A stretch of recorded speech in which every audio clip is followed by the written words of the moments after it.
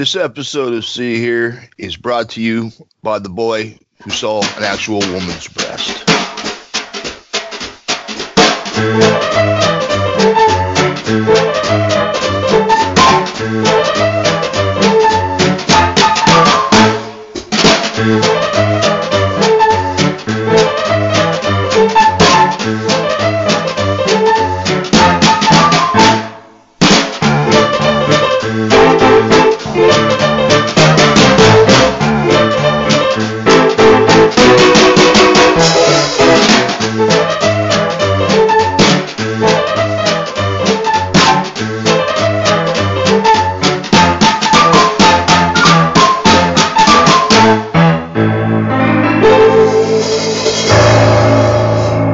Welcome to 2018. It's the first episode of See Here for the year. This is episode 48. My name's Morris, and joining me, as they do on this wonderful podcast, is Tim Bodysuit Merrill. Howdy.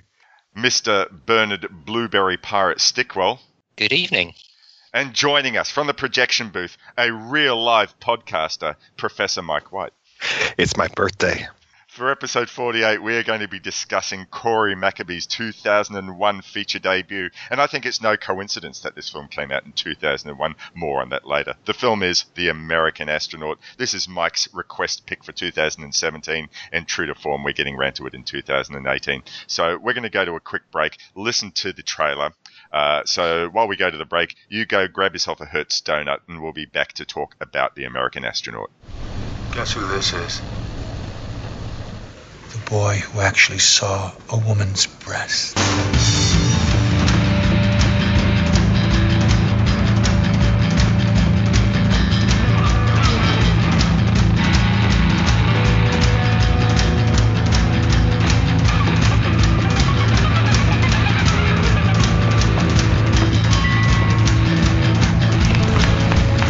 He's a birthday boy. Kills without reason. You ready, Cat?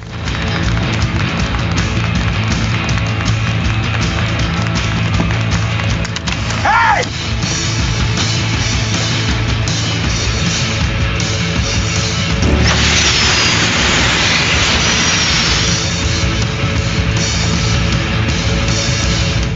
And we're back.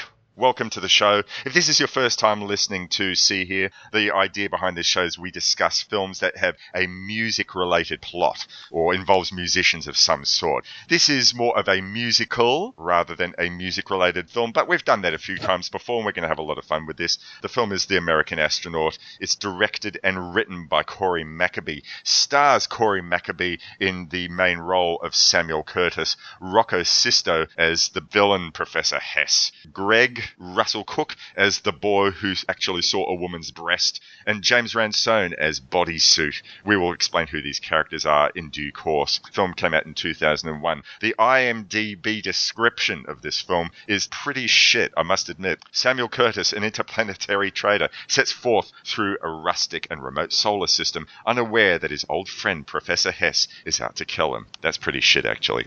Mike, this film was your request, and I know that you've discussed this film in the early days of the projection booth, which I avoided to listen. I wanted to get something fresh from you. So I want to know, what were your original thoughts on the film? And has anything changed in the intervening years since you went and rewatched this for our show? I've only fallen more in love with this movie over the years, and now it's like a comfort food for me. It's one of those watches where I'm just like, oh, I like this part. Oh, I like this part too. And the first time I saw it, I mean, I really couldn't even catch my breath until probably about a half an hour in. It starts off slightly slow, but then once it gets going and once we get to the bar on the asteroid on Ceres, it just goes. And then I'm just with this movie from there on out. Tim, you also discussed this as a special bonus episode of the Gentleman's Guide to Midnight Cinema with Eric. What can you recall? What were your thoughts initially? And just brief summary, how you feel about it now compared to how you first thought about it when you first saw it. There's two things that I have always kind of detested with film, where in the sense that there's two terms. You know, it's like if something's weird, it's like Lynch, or it's like ding ding ding on acid. And I just can't stand either one of the two terms, because it doesn't really pay any credit to the artists and the films that they're putting out there. And this is a film that, initially when you see it, it draws you in. It kind of demands you to accept its frame of reference, And I think the first time, kind of like whiskey, the first time you put it down, it's kind of like, whoa, like what's going on here, But after repeated viewings, like Mike's saying, you settle into it and you get what they're doing, and it just flows. This is a kind of thing that if I was to watch American Astronaut every day, I wouldn't appreciate it as much, truth be told. But when I pull it out every once in a while and put it on, I enjoy it immensely. And it's only because, like I say, it's some type of kind of like a delicacy to me, where you're not going to want to have it every day. But when you want to have it, you can. If that makes any sense. Yeah, completely. Bernie, was this a first-time watch for you? Not only was it a first-time watch, I'll be completely honest, I didn't even know about this film. I'd never even heard of it before, particularly in the internet age, when all this info is at our fingertips. It's so rare to actually come across a film you've not even heard about or heard something about. So this was a first-time watch. Yeah. Tim's analogy about the shot of whiskey, that rings very true. So, this was an experience, definitely. The film actually received a cinema run here in Melbourne maybe about 5 years ago at our Australian Centre for the Moving Image, aka ACME. And I think it might have run for a month, every day for a month, so it must have done fairly well. And I can't say what it was, why I didn't bother to go see it then. I didn't really know anything about it. I know that you had gone and spoken about it on the GGTMZ, Tim, but yeah. I really had no other sort of point of reference at the time. So, kudos, thanks to you, Mike, for requesting that we cover this. And was expecting, I'd kept hearing, okay, yeah, this is going to be a strange film. And yeah, I completely see your point there, Tim, that saying it's like Lynch does it no justice. I will say, I think that visually, only in terms of, say, the black and white photography and the high use of light and contrast, probably that's as close as it gets to something like Eraserhead, but certainly nothing else for me. But going in and hearing this stuff about it being a sci-fi western rock musical mashup made me sort of think, okay, well, is this going to be so far pretentiously up its own arse, or is it going to be entertaining? And when I came out of it, I thought, it's the broad story. It had a narrative, and that's one thing I wasn't sure that I was going to get. Was it going to be sort of going all over the place like a film like Head, which I adore, or is it going to be a narrative? And when I came out of it, I thought, okay, so really it's the broad story that's pretty straight ahead. You have a gun for hire who has to travel from one place to another place, making deliveries and pickups along the way, and it sort of becomes, in a way, a buddy film. He has a psychotic nemesis behind him working on his own code of ethics to justify his behavior, and like in any musical, people burst into song. So in that regard, it's a fairly straight ahead sort of story, but the devil is in the details, and that's what makes it, I don't want to use the word quirky because that's a bullshit word, but the peculiarities of the film are in the detail, but it's what I find absolutely, enchanting, such an old-fashioned word, but there was a lot about this film that I found really delightful and enchanting, and just, absolutely adored it. Hey, is it just me or do my balls itch?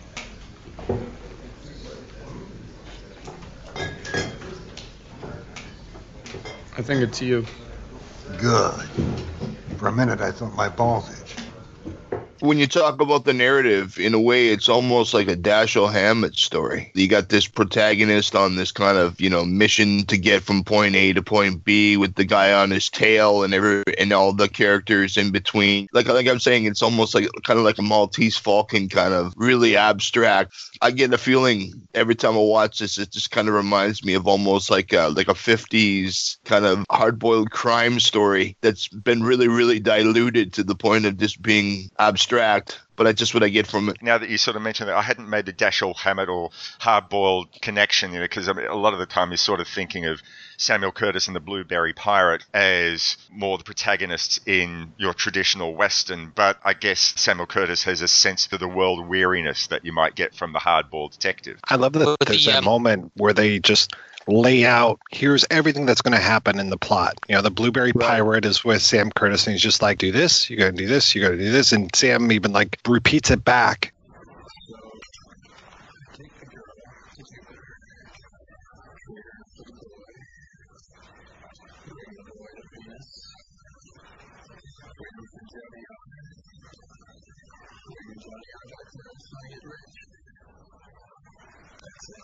And it's just like, yeah, that's the movie right there. Yeah. That's everything that's going to happen in the movie. Uh-huh. But as you said, the devil's in the details.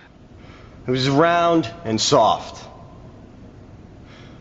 Now go back to work. The opening of the film has a narrative. It's setting up the state of the planets and where Ceres fits in and these asteroids. And then we realize that it's not a narrator. It's a character in the film, the villain of the piece, Professor Hess. And he has a vested interest in the story that's going to come out. And he's not necessarily delivering this story. He's not completely objective, as we're soon going to find out. And I love how in one way, he breaks the fourth wall, but he's broken the fourth wall in retrospect, if that makes any sense. You know, we see him talk to the camera, but he knows how the story has ended up as well. Right. So I thought there was a really interesting use of character there. Two things about Professor Hess. Number one, you know, with the beginning of that, as you're saying, it totally kind of reminded me of Rocky Horror at the beginning.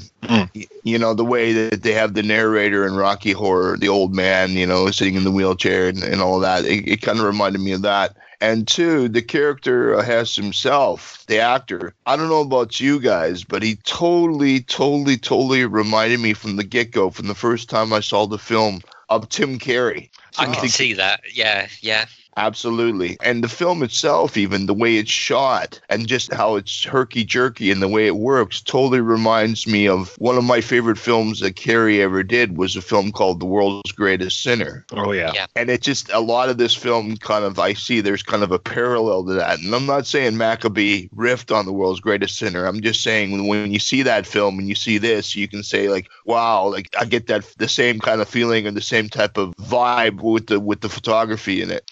I think this film's very much like World's Greatest Sinner. It's just got that completely handmade. Yeah. We all built the sets. We all did everything ourselves. Low budget, a creative kind of feel to it, hasn't it? So I think that's a totally valid comparison you're making. Not to mention the dancing. Yes, yeah. Well, those amazing that this is a space opera. And that we get all of these shots of the quote-unquote spaceships, and it's basically like a train in space, and it's all with still frames. I love that use of the still images. Oh, yeah. Right. Even the beginning, the part that you were talking about, Morris, with just like, here's the universe, here's the solar system, here's Ceres, here's the asteroids, and just all still images, and just kind of fading from one to another. Look, do you know, it reminded me a little bit of Guy Maddin's film Careful. Yes. You know that one? Mm-hmm. Yeah, even though that was all kind of done in silhouette and paper cuttings and so on, there's just, again, something about that homemade vibe. And even though it wasn't animated, with the way the way that Mike, like you're saying, he used the stills, it also kind of reminded me of the early Malay films. Yes, you know, Trip to the Moon and that kind of thing. You know, I kind of got a little bit of a vibe of that too. It's really effective though. I mean, for budgetary reasons, like it's just brilliant the way they do it. Two films came to mind in terms of those paintings that they used. Obviously, like in this film, because Corey Maccabee wasn't working with a Hollywood budget, so there were budgetary restraints that he had, and that's why he did those shots of the motion of the spaceship or the space truck, as it were, to compensate the right. I'm not going to try to do any bullshit CGI. I'm just going to show these pictures, and that will convey something. But he made something really stylistically valid with it. It just happened to come out that way, but based on budget restraints. I was thinking of a couple of films, one of them which you possibly have seen, Mike, both Australian. One's called The Tracker by Rolf de Heer, and another film, Look Both Ways, by a local director, Sarah Watt, who's sadly no longer with us. And in both of those films, they used paintings as a replacement for violence. So whenever there's a killing or there was either real or imaginary in both of those films, they'd replace the live action with a series of paintings. And that was a deliberate stylistic device. But what I thought was interesting here is the use of drawings of the motion of the space truck, as I'm going to call it from now on, was more a budgetary limitation, but it ended up being a very valid stylistic device, I think, for this film, and really just sort of added perfectly to the mood of the film. Gentlemen, I give you the boy who actually saw a woman's breast. Now, whilst I didn't go back to listen to either the projection booth or the GGTMC discussion of the podcast because I wanted our discussion to be something fresh, and I didn't sort of want to go in knowing exactly what your thoughts were in advance of recording this. But I did find that I listened to an episode of another podcast which had discussed, and I found I listened to the first 5 minutes, and then after that I thought, bullshit, you get no more of my time. It was absolutely the laziest thinking. The three hosts started out saying, well, this is the weirdest, stupidest film that we've ever seen, and I thought, all right, okay, I'm not on the same boat as you, but I'm going to listen to see where you go with this. And then when one of the hosts said, well, first of all, I'm not on board with musicals because, face it, no one does that in real life. I thought, right, delete. Okay. Now, I've gone and discussed on this program before my problem with anyone who says, I don't like musicals because that's not what happens in real life. It's a film. A film establishes its own rules. It establishes its own universe. And when the rules of that universe says, hey, you can sing in this universe, then that's fine, because really there are so many inconsistencies in non-musical films. You know, someone getting punched repeatedly in the face and not having to go to hospital for brain damage, or, you know, think of any other number of, you know, tropes of, say, action films or Western films that just didn't happen in real life, but no one seems to have a problem with that. So that sort of lazy thinking really bothered me. Did you appreciate from the get-go the universe that this establishes? Was Corey McAbee consistent within the rules that he established for his universe? Yeah, I totally think that he was. And that's the thing that I like about it, is the word that you're using is universes, because this feels very thought out, and it feels like there are rules to this universe, that we have all of these men mining things on Jupiter, that we have all these women over on Venus just hanging out, you know, wearing the big antebellum dresses and all this. I mean, it feels like all of these things belong. And I'm always curious, like, what it would look like once he gets back to Earth. But I like that he doesn't end it that way, that we are left hanging. But all of these things, everything makes sense. There's nothing where, like, even the silver miners coming out, it's just like, okay, yeah, this is happening. There's no moment that takes me out of this universe. And if anything, it's like I want to be back in that universe. And I think, you know, somewhat, and we'll probably talk about this a little bit later, but I think some of Stingray Sam feels like it's set in this universe a little bit, like it could 100%. Exist around there. Yep.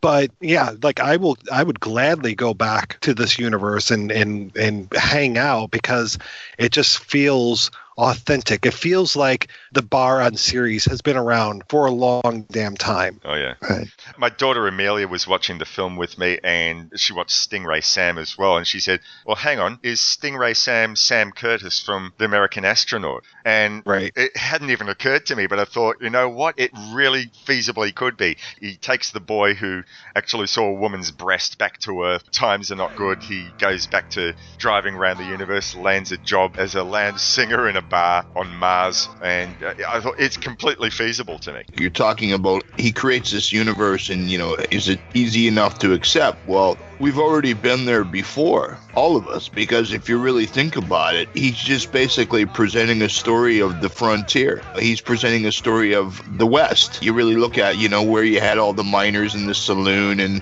you know, the gold rush, and then you've got all the Southern belles, and there's a real familiarity to it, all of it. And at the same time, it's still absurd. You really think about it, like, this is something that I've had an argument with a friend about, not to go off on a bit of a tangent, but when you see Jim Jarmusch's film Dead Man, and when Johnny Depp's walking down the main drag, and you see, you know, like Iggy Pop in a dress, or Gibby Haynes, you know, like acting like a complete animal on the side of an alley, that's the way it was. I mean, when you were out there on the fringe, and there was not a lot of women around, and there was not, you know, you start to go out of your mind, and you start to really do things or see things that you wouldn't normally see. Your mind can only imagine how far the, you know, like depravity, you know, or the strangeness would go. So, I mean, when you see them hit this bar, and these guys are out there boogieing, and you know, and they're laughing at shit that's not funny, and they're you know, and they're just totally unhinged. You know, it almost seems for a second that there's going to be some type of bloody murder, because everybody's all on edge. It just seems like they're completely bored, but they're completely ready to kill all at the same time, you know. When Mr. Stevenson was 8 years old, he asked another little boy if he would like a Hertz donut. The other boy said yes. So he hit him on the arm, and he said, "Hurts donut." Strong homoerotic undercurrent in that scene as well, isn't there? Very absolutely, strong. Absolutely. But I'm saying that was the frontier, man. When you had a bunch of guys out in the saloon by themselves for a long period of time in isolation, well, what are you going to do? You know, no coincidence they came up with the term cowpoke. You know what I'm saying?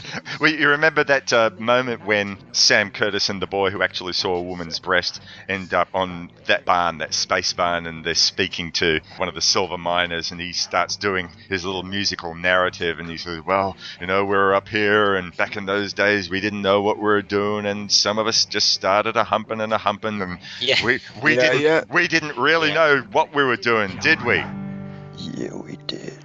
Yeah, we did. Yes, we did. Yeah, we did. Yeah, that's what I'm saying. It's like that frontier isolation. So we should probably put a little bit of sense there for the listener out there who maybe hasn't seen.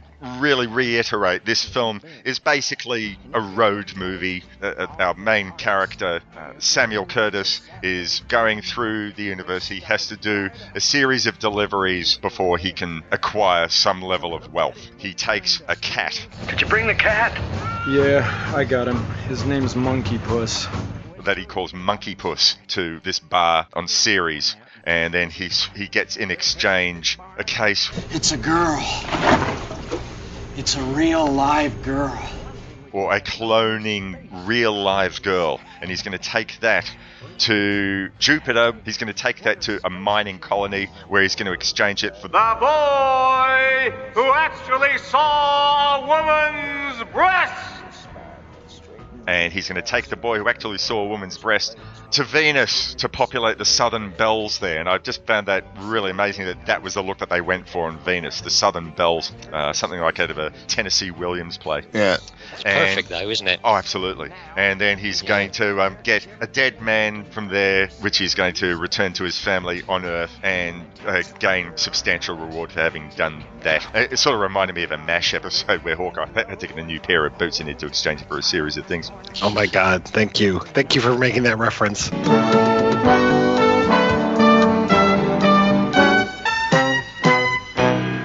In a way, it is a series of set pieces, but it does work cohesively as this whole film. And I haven't sort of mentioned in that description there about Professor Hess, who's tailing Sam Curtis. And we never really know what his relationship was to Samuel Curtis. And there's an interesting bit in the film where we think we're going to get that description of how Sam Curtis and Professor Hess are linked. But it sort of gets a montage of Sam Curtis talking to the boy who actually saw a woman's breast, with music in the background from the Billy Nair show, the band that provides the music for this film. Right. And they're just sort of laughing and looks of shock, like, oh, he actually did that, really. So we never really know what the relationship was. And I think for the purposes of this film, we don't really need to know.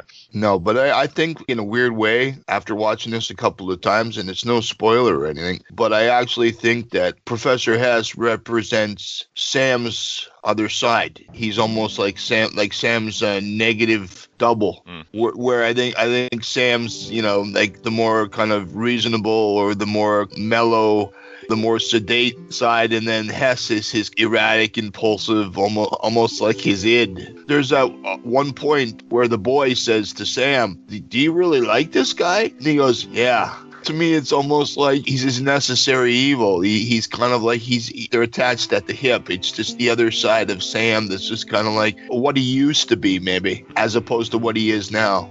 I always see him as a family member, and I think he even says he's like family, because he reminds me of those family members that you have where you really love them, but when they come into your life, they just cause so much chaos, and they're just such a pain in the ass, but at the end of the day, North Korea? Like North Korea?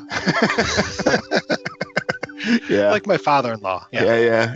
But that's what I'm saying. There's an attachment to the two of them. And I don't know if it's a reminder to Sam of what he used to be, or even there's a possibility they could have been partners. Mm-hmm. That they could have ran together, and that Sam just went, okay, you go your way and I'm going mine, and that's it. It's my birthday. Are you going to sing happy birthday to me? I want you to sing happy birthday to me. I sort of like the I don't know if it's a contrast, but Professor Hess, he looks professorial. He has the bow tie, and he doesn't look like the traditional sort of villain for a Western for a piece like this. But you've got all the macho characters like Sam Curtis and the Blueberry Pirate sort of running scared from him. But he seems to be the only character in the entire universe with a ray gun. He's the only guy there who can disintegrate anyone else. The Blueberry Pirate and Sam Curtis, and no one else who they come into contact with has any means of countering him, of fighting him. And there's this scene in the loo where Professor Hess confronts the Blueberry Pirate and says, what did he say about me? Are you going to sing me happy birthday? And he gets completely unhinged and then shoots the Blueberry Pirate. And that's the first time we see that his gun, it turns everything to sand. He disintegrates him. But he doesn't seem to me like the traditional Western type of villain. I like the fact that there's, all throughout this film, there's subversion of your expectations. It's, yes, here we're going to show you things that look like a traditional Western. There's a saloon, there's the silver miners, but Professor Hess doesn't look like what you'd expect a Western villain to look like. Right. And there's also the thing with Eddie, the bartender, at the Ceres Crossroads bar. He comes out like initially as a bit of a nebbish, but when he's on stage singing that great song Love Smiles with a very punky band.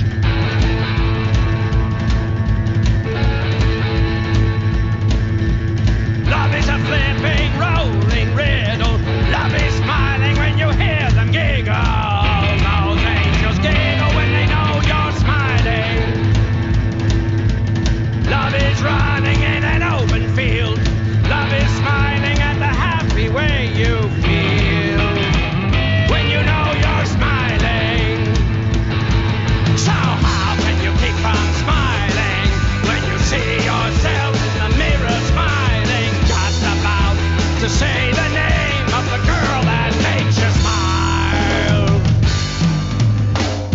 I'm trying to think who he sounds like, but he sounded a bit like Jello Biafra with the Dead Kennedys. But also, I don't know about you guys, but he reminded me, in his looks and mannerisms, he reminded me of the actor James Caan. Oh, yes, I was trying to think. Yeah, he looks a little... Yes, actually, I completely get it. Looks a little bit like James Caan in Return of the Living Dead. But he sounds to me like really Dead Kennedys, like Jello Biafra. But going back to, like, Professor Hess for a second with his ray gun, everybody in the whole film is trying to keep their shit together, right? Everybody's trying to keep their kind of wig on straight, and they've got this sexual tension going on. And they've got to maintain themselves. But with Professor Hess, he's the only guy who really is just unbridled. He's the guy who goes off and blows his proverbial load, so to speak.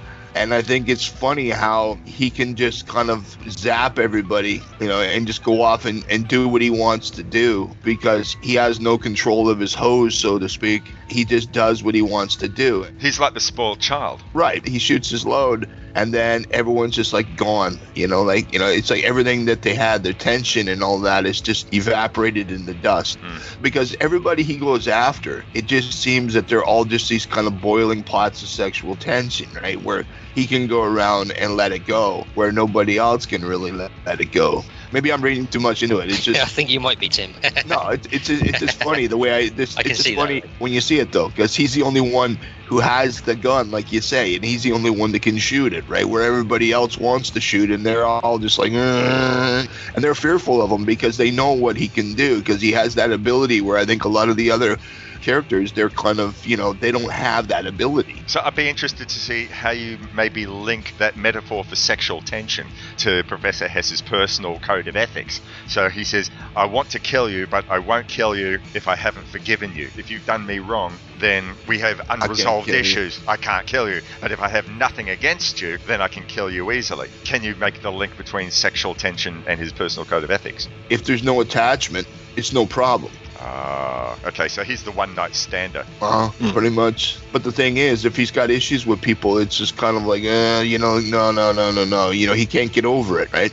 It's kind of like relationships, He can just go around and just do whatever he wants to do, like you say, the one-night stander, Right. But I think there's just something about that, though, that just always got me, how they're all sitting there just bubbling away and they're all tense, you know. Like, for example, when they're in the bathroom when he's with the Blueberry Pirate, and Blueberry Pirate says, "Don't touch me," and he says, "I can touch you anytime I want," and he's like, "No, don't touch me, man, I'm getting too excited," or he's like, don't, you know, like, he hasn't even had anybody touch him, and it's too much for him just to have, you know, I mean, of course it's disturbing having anybody touch your face, but it's just, I thought it was just kind of like full on, like, you know, the idea of just a human touch it's just too much to set somebody off.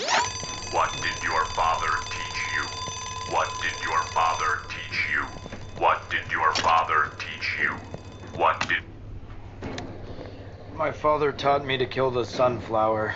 Congratulations, Mr. Curtis. You are now awake. 2 hours to Jupiter. I want to talk a little bit about the use of music and songs in the film. And, you know, I've already gone and stated that I'm completely against this whole stupid notion about, oh, it's a musical, it makes no sense. But I think that in a way, because this is a musical, and certainly not necessarily always in the traditional sense, that it works even better. So the scene after Professor Hess has gone and obliterated the miners on Jupiter, well, he sees all these piles of sand. Yeah, I love that. He says, right, time to have a party. Let's have a party. I think we'll have a party now. Let's have a party. It's great when you get started out. We'll throw our hands up and shout party. We'll throw our heads back and say party, party, party. Oh, won't you come and join our party? Let's have a party. I think we'll have a party now. Let's have a party. It's great when you get started out. We'll throw our hands up and shout party.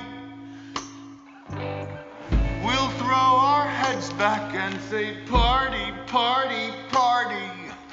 I want to have a party. His whole mission of the film is he wants people to celebrate, it's my birthday. And he kicks over these piles of sand like a child would at his own birthday party. And then he curls over in the fetal position and throws a temper tantrum at the end of it. And I can't see how that would have worked without it being a song. And yet it perfectly shows his character. We're getting a bigger insight. I mean, we're already going to realize that this guy's a psychopath. But this scene shows us, no, in fact, he's a spoilt child. He never had, maybe, we don't know about his background. We don't know his father figure. We don't know how he's led his life to this point. And doing it through song, we learn something about his character, and it conveys it better than I think any dialogue could have. So I just wanted to sort of take it around the table. We'll start with you, Mike. Are there any moments in the film where you think that the song works as a way of explaining what, you know, better than dialogue could have, or anything else that you think works particularly well about the music in this film? Gosh, there's no part of this movie where I don't think the music works. The moment that made me fall in love with this movie was the whole "Hey Boy" song in the bathroom. Hey boy, I got a message for you about a thing called love and the stars above, and a little white dove since pushed her to shove, to fisticuffs, things really got rough, but enough's enough. When that came on is just because we've seen just a very little music. We've just had the spacewalk across the surface of Ceres, and it's this older Billy Nair show song that they kind of revamped for the movie, and it works very well, this whole bouncy kind of thing that he's doing. And you're like, okay, yeah, whatever. There's no lyrics, nothing going on. But then when Hey Boy starts and you have these two old guys, they always remind me of like escapees from a Coen Brothers film. I was about to say. Yeah. Right? They totally have walked out of that universe. Oh, brother. Yeah. Oh, man. And just that they are kind of delivering this message to Sam in the bathroom with this and with the dancing. The record player. I felt that's that's where I fell in love with the movie, and I've never looked back. Yeah. The fact that he's taking a crap as well, so he can't even see them dancing. They're just going through this kind of ritual to tell him. It's my kind of jaw hit the floor at that point. It's like, what is this? This is amazing. And at the same time, there's this aggression too, where he's kicking the door, and he's like, you know, they're dancing and kicking the door and dancing and kicking the door, and it's just like, come on out, you. I found myself really frightened in a way, thinking, how is this going to end? What is going to happen? Well, I thought I and it also going to get violent at some point, but it kind of doesn't. Have any of you guys ever seen a film called Calvaire? Is that the French one? Yeah, the French one. Have you seen that, Mike? I don't think so. What is that? It's Fabrice Duel's. It was the film where the guy, he basically plays like an entertainer for the elderly, and he goes into this little village, this rural village in France, and it's all men. And he goes into the bar, and then in the bar, all these guys are hopping like penguins, and they're all like these inbred French farmers, and they're all hopping around in this bar doing this really weird dance. And it's just totally reminded me of Hey Boy, because at the same time, it's like you said, you're kind of frightened because you're wondering how this is going to end. It's that kind of just people are not supposed to do. Yeah, disconcerting. Yeah. Like, you know, you're not supposed to do that kind of thing. I read an interview with Corey Maccabee, and he said that the inspiration for that scene, very frighteningly, was based on something that happened to him. He was working, I think, in Sears department store, and he was in the loo, and the stall he was in didn't have a door, so there was some guy who'd come into the loo, was washing his hands, and just while washing his hands just kept looking at him until Maccabee went and said to him, look, hey, what are you doing? Fuck off. But the guy never broke out into song and dance, so that's purely Corey Maccabee's own imagination, but just the fact that something happened in a toilet. Really, well, you took a frightening situation and you turned it into high art. So, other musical highlights, Bernie? Well, the one that really jumps to mind for me is the one we were just discussing, the Hey Boy bathroom scene. But I mean, again, as we were saying, because it's the first thing like that in the film, the first just outlandish musical scene, it's just a real slap around the face, because you don't know what you're seeing, you know. The dance contest, which takes place just after that as well. Oh, magnificent. Is pretty spectacular. And the lady with the glass vagina.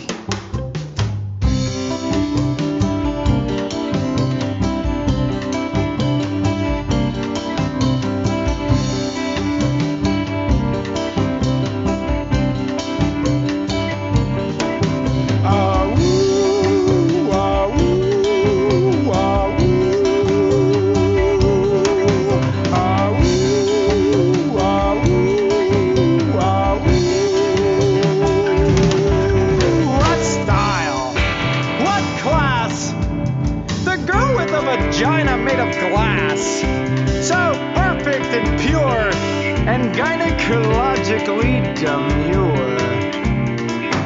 And at the end, when he gets to Venus, that's wonderful. So I just want to reiterate what Mike says. So I mean, there's no bad music in the film. It all works perfectly well. Yeah. They're all fantastic, catchy songs, which I would happily listen to, taken out of context of the film. You know, I would buy that LP even if it wasn't anything to do with the film. There's one song that isn't on the soundtrack that I kind of wish there was. It's the Rio Yeti song. Oh, wow. I'm going to have to look into this. I love that stupid song. When they're just singing at each other. Uh-oh, have I said something I should not have? No. Don't you fear the Yetis in Rio? No. No. No, no, no, no, no, no, no, no, no, no,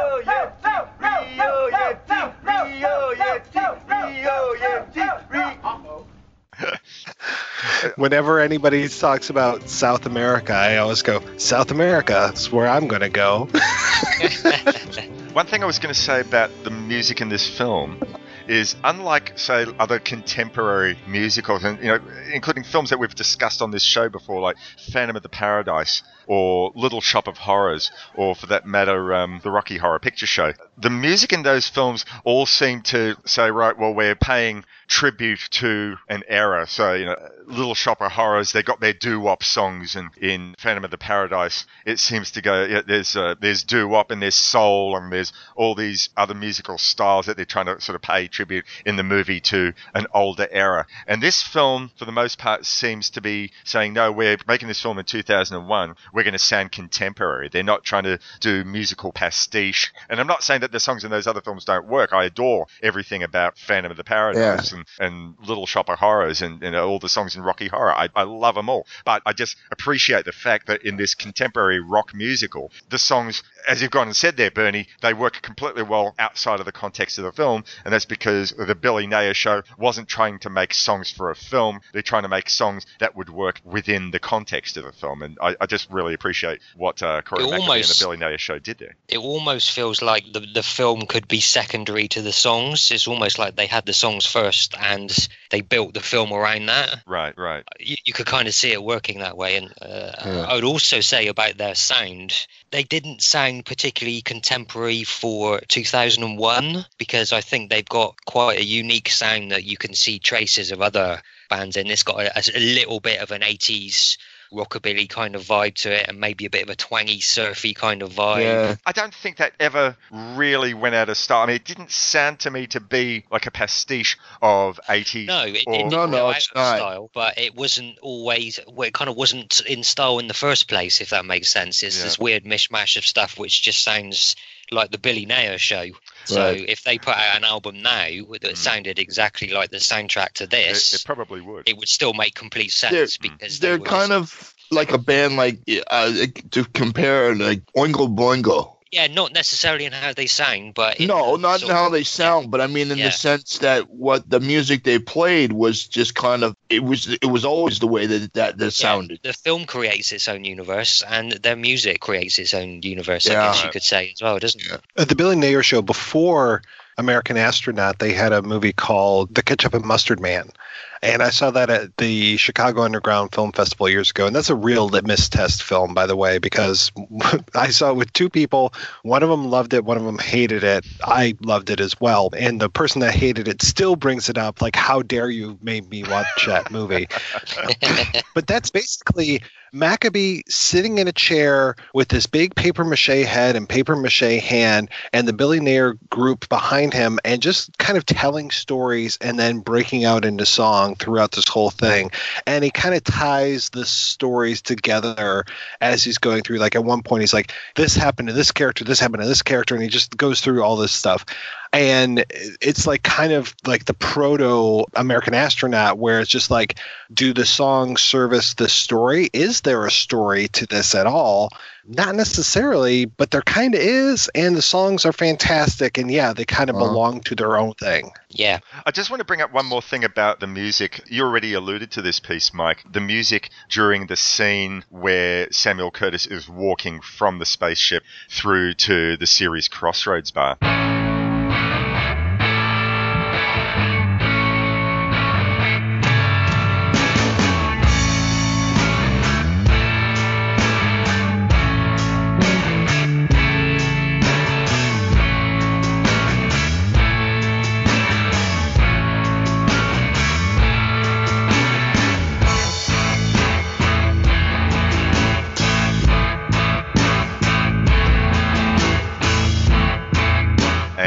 That whole scene, the music at that moment was, for me, the Blue Danube of this film.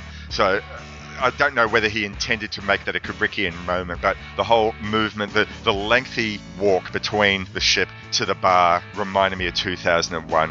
The contrast of the black night sky taking up 3/4 of the screen to maybe just a little quarter of him walking in profile between spots seemed very 2001. The camera following him from behind initially as he leaves, that's a very Kubrickian thing to sort of go down a path and follow someone from behind. He's done it in The Shining, done it in Paths of Glory, probably every other film that he did. I can't quite recall. I don't know whether he intended to pay tribute to Stanley Kubrick at that that moment, but that really strongly came to my mind. And I loved that piece of music. I thought, wow, that's this film's Blue Danube. And it just, completely worked in that context. I love it. It's exciting. He never felt that he had to go, I'll do something more traditionally orchestral or even something on the piano. No, this is my band. This is what we do. And the music is exciting. And I just find everything about this film exciting.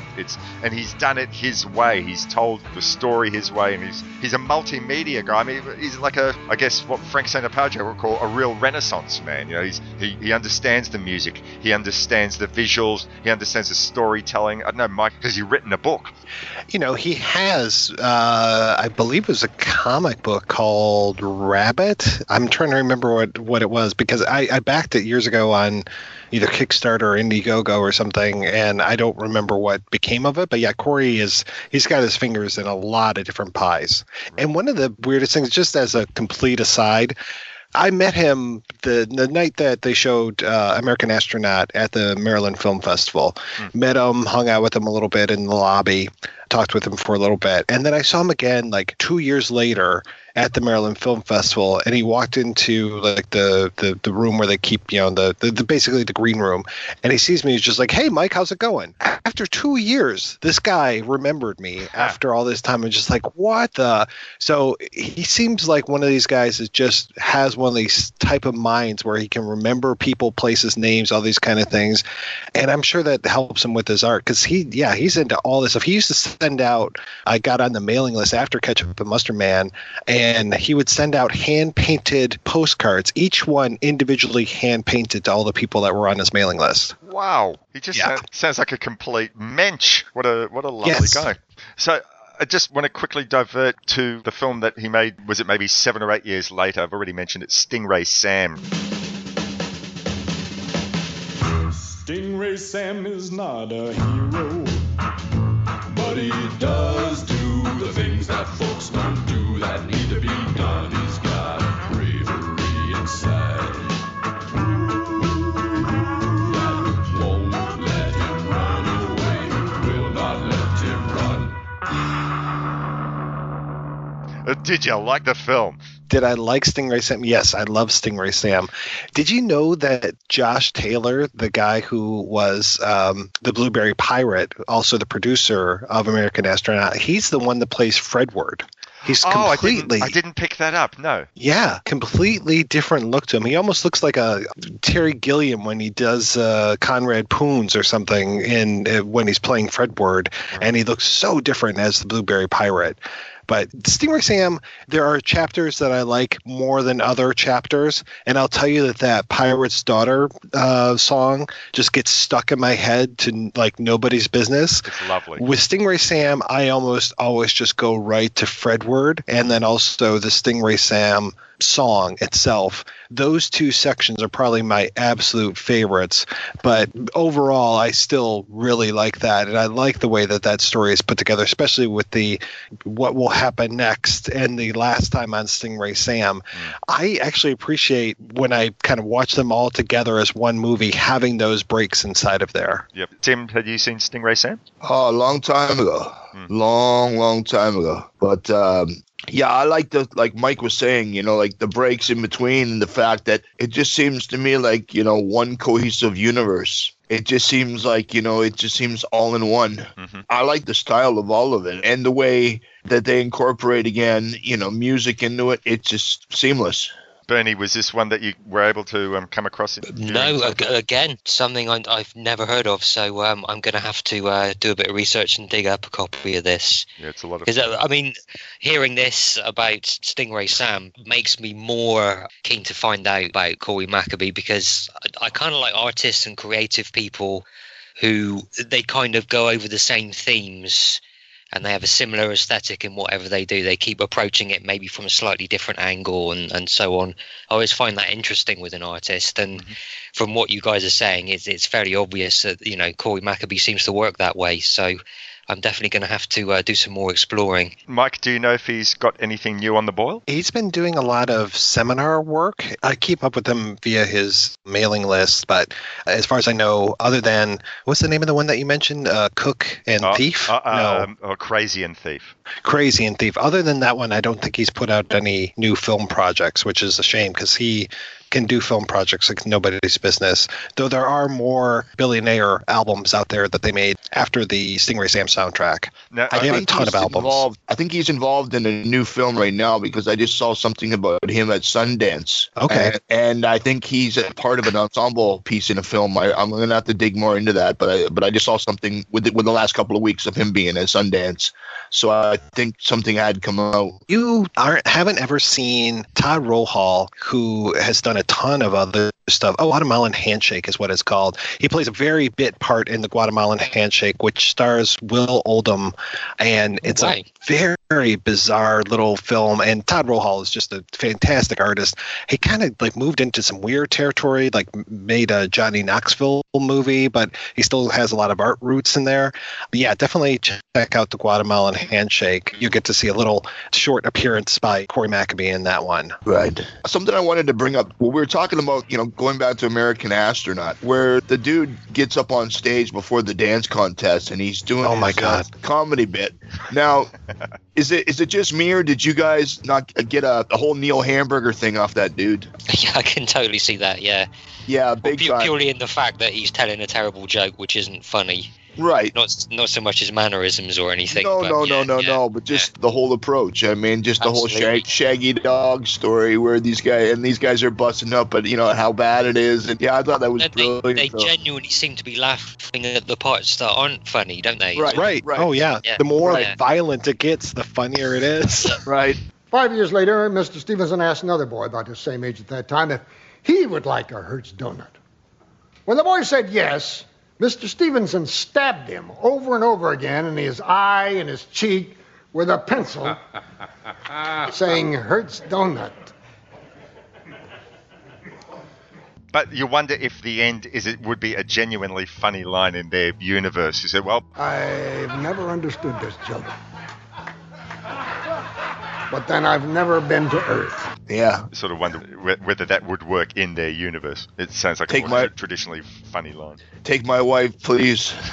Yeah. Yeah, that actor is just amazing. And the guy that plays Lee Valensky from Jupiter, I was so distracted when I went to see Steven Spielberg's film Lincoln, because he's in Lincoln. And I just kept focusing. He's been in a ton of stuff, Peter McRae. But I just kept focusing on him. He was even in Bridge of Spies. He was in The Visit. He was in Brokeback Mountain. He's still in stuff like Juggernaut just last year. So he's in tons of stuff. Daredevil, he had a recurring role. But whatever it was, when I saw him in Lincoln, I guess because he kind of is doing the same affectations with his voice. And sexual intercourse, an act in which we are all a stranger, but which, upon my return, I will describe to you in great detail. And so I just kept thinking of him saying, like, and I will describe it in great detail. Yeah. The other thing I was going to say, too, was in the bar, there's a scene initially where, Sam walks in and they hands the guy his helmet and everything, and there's that big giant guy. Yes. Yeah. And I swear I've seen him somewhere before, and I really couldn't figure out where. Yeah, I recognized him as well. I'm not sure where from, but... I know initially I said before that I hate the comparisons to Lynch, but it almost seemed like he seemed like somebody out of Twin Peaks. I'm just checking him out on IMDb now. He's in Shutter Island. Okay. He's in 12 Monkeys. Yeah. He's in The Long Kiss Goodnight. A lot of TV stuff as well. The American Astronaut he's in. Oh, God, I know where I recognize him from. He was the garbage man on The Adventures of Pete and Pete. Oh, okay. Does that ring any bells with anyone? No. But I would say from Shutter Island for me, but... That's I've totally seen what. Longest Goodnight and 12 Monkeys. I don't know how many times I never picked up that he was in it. So now I have to go back and double check that. Wow. Mike, surely you're aware of The Adventures of Pete and Pete. I'm aware of the show, but I can't say I've watched it. That's exactly where I recognize him from. That is crazy. Wow. That's fantastic. I love when he gets up and does his dance and everyone just starts booing him. Isn't it? Yeah. Right. So dejected, isn't he? And he just shuffles off. Yeah. I love Eddie's own particular dance, like after he sort of finishes singing, he does like a combination of karate moves and twirling an imaginary rope, and I don't know what he was thinking at the time, but that's some of the most impressive choreography I've seen in the film, apart from Hey Boy, Hey Boy.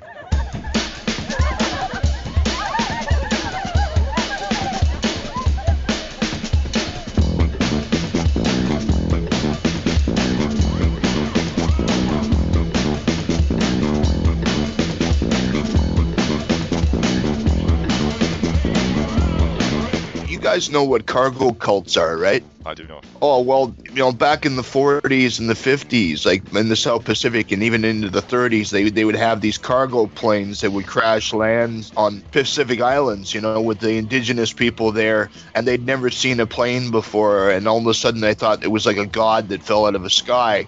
They'd set up an altar of like the pilot's skeleton in his seat with his hat on and with all the radio gear broken in front of him to kind of show tribute to the gods in a way to try to get them to come back to bring more delicious foods that were in these mysterious cases, boxes or whatever, But what I'm trying to say is that I think, in a sense, when you said the comedian says, but I've never been to Earth, and you get this idea that there's kind of like a dilution of information that comes out across the universe, that things start on Earth, and then they just basically get more and more and more and more warped and convoluted, and by the time they get to all the other planets, they're completely something that they're not. Right. So when you see the dances and all these things, it's like it makes perfect sense to them because that's all they know. But to anybody from Earth or anybody outside, it would just kind of be like, what the fuck is going on?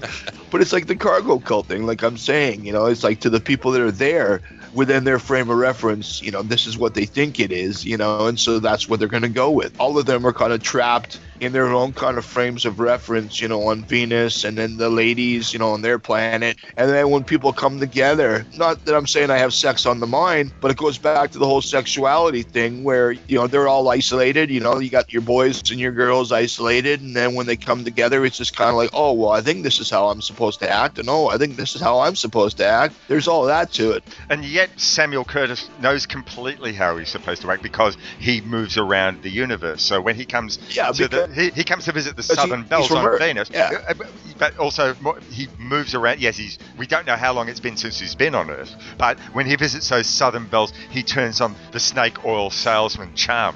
And, hello, ladies, and he sings, wahoo, and he knows he's got to smooth talk them to get them to give up their dead stud so he can give them a new real live stud, and he knows it's going to take a little bit of moving over, but yeah, absolutely, they're living in their universe, but he still thinks, right, but you know what, I smooth talk them, doesn't matter whether they're ladies on Venus or ladies on Earth, I can do my charm, and they'll fall for it. So actually, that's another interesting thing is about how the look of the film, the only time we see an outside shot or something that's not on a set is during that scene, the final scene of the film in Venus. We get natural light, we get the forest, but all the rest of it's all done on a set. Just wondering whether there was some specific intention that Corey Maccabee had to say, right, for this we absolutely have to have natural light as opposed to the darkness that the men are living in throughout the rest of the universe. Then again, I'm reading too much. Smell your hand. I will kill him! You have every reason to kill him. Probably final thoughts go around the table. Final thing that you want to mention that we haven't already done so. Start with you, Mike. Well, yeah, if you haven't seen this movie, obviously, highly recommend it. If you haven't seen Ketchup and Mustard Man or Stingray Sam, also highly recommended. And yeah, just pick up the soundtracks as well because they are stunning. And it's a feast to the senses. Is there another Billy Nair show album that you'd recommend? Do you have any others besides the soundtrack to this film? Well, the soundtrack for Ketchup and Mustard Man is one that I almost wore out the vinyl to it. Wow. And that was when it was really tough to find albums. This was right around the beginning of popular internet kind of thing. I remember hearing that the album was at a record store in Chicago called Quaker Goes Deaf, and emailing this place and having to special order from Chicago this album. So now it's just like pretty amazing when you go out and, oh, sure, buy the whole album on MP3 from Amazon. And it's so easy when it used to be such a slog to get this stuff. So the art is available, guys. Just it's waiting for you to pick it up. I very much enjoyed this. There were some parts that worked better for me than others. I think certainly all the set pieces that we've been talking about are tremendous. But some of the almost kind of like, the parts in between where they're just kind of traveling in the ship or what have you, some of that felt a little bit forced and overlong to me. Maybe, though, as sort of Tim was alluding to at the start, as a first-time viewing, I don't know, maybe it was all just a bit much to take in or something. I think after a few more viewings, as Tim said, I might kind of settle into it a little bit more. But I am certainly keen to go back and give it another viewing and investigate more. Corey Maccabee. Here's Corey Maccabee, isn't it? Yeah. Yeah, investigate more of his stuff because he's a really interesting, sort of charismatic, creative guy. So thanks for suggesting this, Mike, because you've given me a whole new universe to explore, I guess. So thank you. Cheers. I'm kind of the belief that Mike is like when the Ketchup and Mustard Man. I think this is a real litmus test, this film, and you can drop it on people that'll appreciate it, but then again, you could also drop it on people that are going to hate you for showing them this.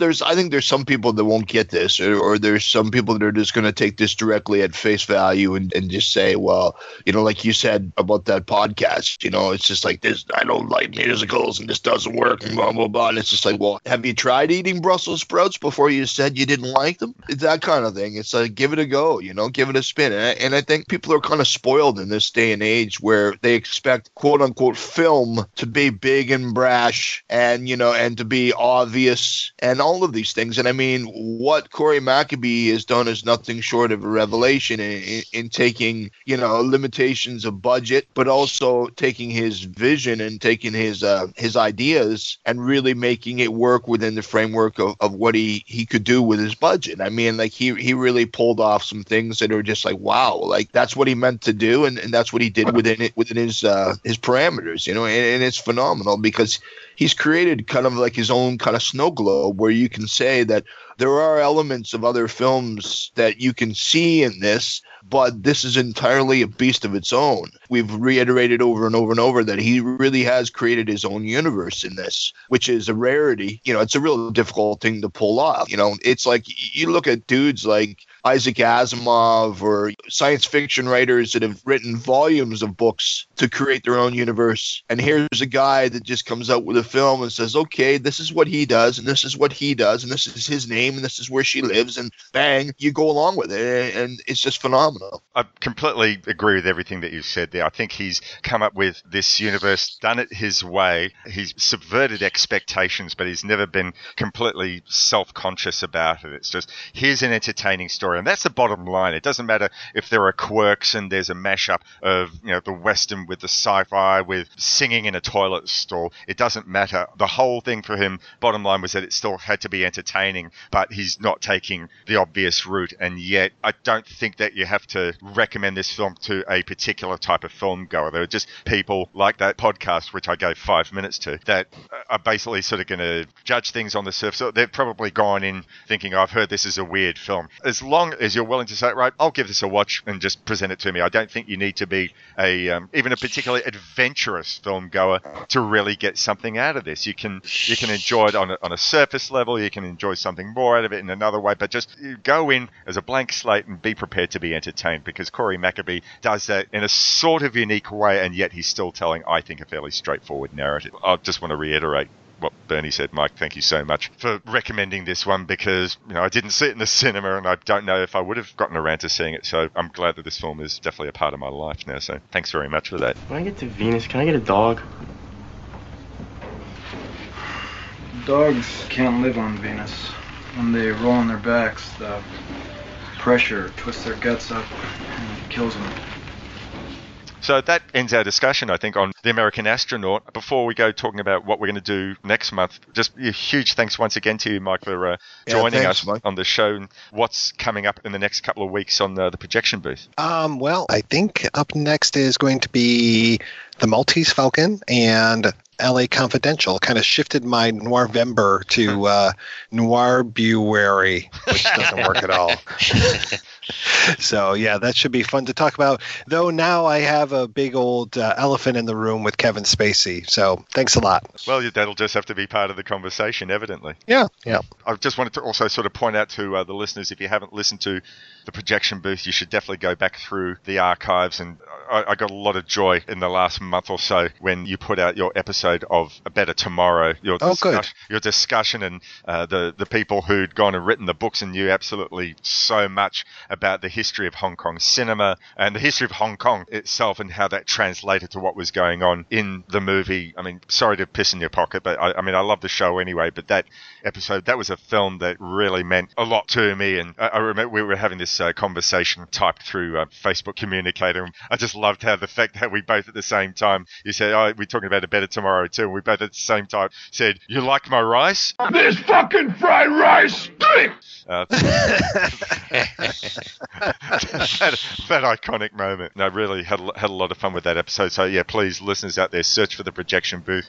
If you want to get some fantastic film discussion, you really ought to be listening to this show. So Mike, it's just an honor and a thrill that you come and join us here in the See Here booth, as it were. And we look forward to seeing what else we can bring you back for in another music-related film. Did you guys like this better than Oz, I hope? I love Oz. Don't go hanging shit on Oz. That's out of my backyard. I have no objectivity. Well, guys, thank you so much for having me back. I'm glad that you did. This is always fun talking with you. Thanks a lot, Mike. We really appreciate it. Anytime, Mike. Come back whenever you like. So let's talk about next month's episode. And I've picked 2 films for next month, but we're going to do sort of a bit of a mashup. We're not going to discuss them separately. This is something I've sort of been thinking about for a while. The 2 films, one's called Desperate Man Blues, directed by a fellow called Edward Gillian, and he's not made anything else. At least I looked on IMDb. He's not made any films before or since. He's a little bit hard to track down. I would like to have done an interview with him to discuss about this. But Desperate Man Blues is about an American record collector, rather famous one called Joe Bussett, and he's gone and collected hundreds of thousands of 78 records from the 30s and 40s, and he knows every single record in his collection, and he can tell you a story about every record in his collection. And I want to contrast that with a film by a man called Alan Zweig, a film called Vinyl. And basically we've got one film that's praising the efforts of a record collector and how he's been an archivist and how he's kept these records and these songs in public consciousness, sort of like an Alan Lomax. And then you get a film like Vinyl by Alan Zweig, who is basically casting an aspersion on people who obsessively collect records with no more intent than to sort of have every barcode and 5 different versions of this particular record, and it's just collection for collection's sake. So I want to have a contrasting discussion about record collectors as archivists versus record collectors just for its own sake, one that looks favourably and one that looks not very favourably on them. I think it'll be a fantastic discussion. I look forward to your thoughts on these films, gents. There's a fine line between collecting and mental illness, as we will find out next month. Absolutely. And just on the spur of it, I've gone and invited a guest to join us, only someone who I've been aware of in the last couple of days over Facebook, a fellow called Michael Benton, who I know is a big admirer of the projection booth, Mike. And Michael is a professor in media and humanities, I think I'm not sure, can't remember what the university is, but it's somewhere in Kentucky. And he runs what looks like a really, really excellent series of film nights called the Bluegrass Film Society. And I've had a look over at his blog and website, and this gent really, really knows his stuff. He'd been, for some unknown reason, an admirer of our podcast. He said, he sent me a note saying, I've been listening to your podcast while I go jogging, and there's some things I agree with, and there's some things I've been shaking my fist at you because you guys got that wrong, and I disagree with you. And but I'm keeping on listening because I'm really loving loving what I'm hearing. So I thought, well, I'm easily flattered. I'm easily bought. So I said, well, would you like to join us to discuss these two films? He says, sounds like a blast. So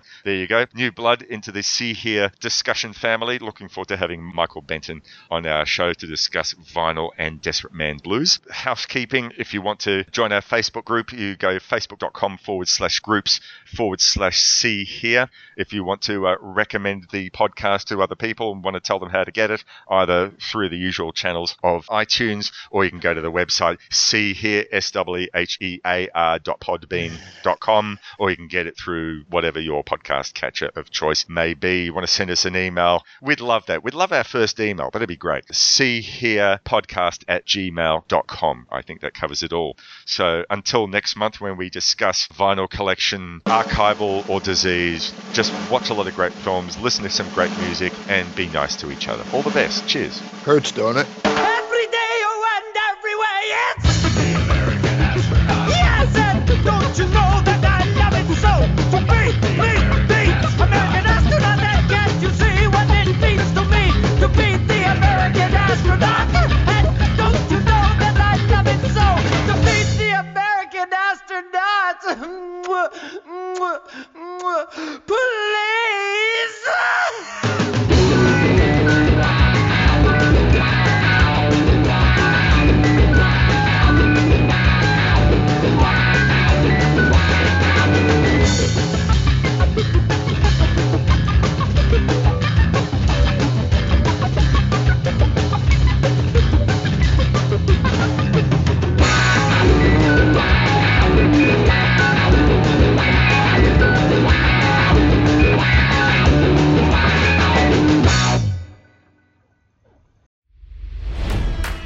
It's NFL draft season, and that means it's time to start thinking about fantasy football.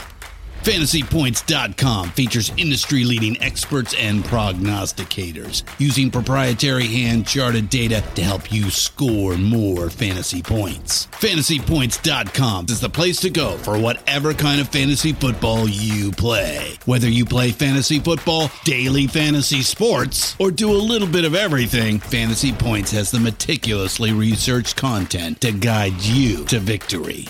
And why wait for the fall? Fantasy Points also covers the new spring football league, the UFL. Join the guru, John Hansen, Scott Barrett, Joe Dolan, and other massive names in the fantasy football universe with an exclusive offer. Use code Pantheon for 15% off any Fantasy Points package, including the all-in package, with access to every article, tool, and data nugget that Fantasy Points has to offer. That's FantasyPoints.com and code Pantheon for 15% off at Fantasy Points. FantasyPoints.com, code Pantheon. Score more fantasy points.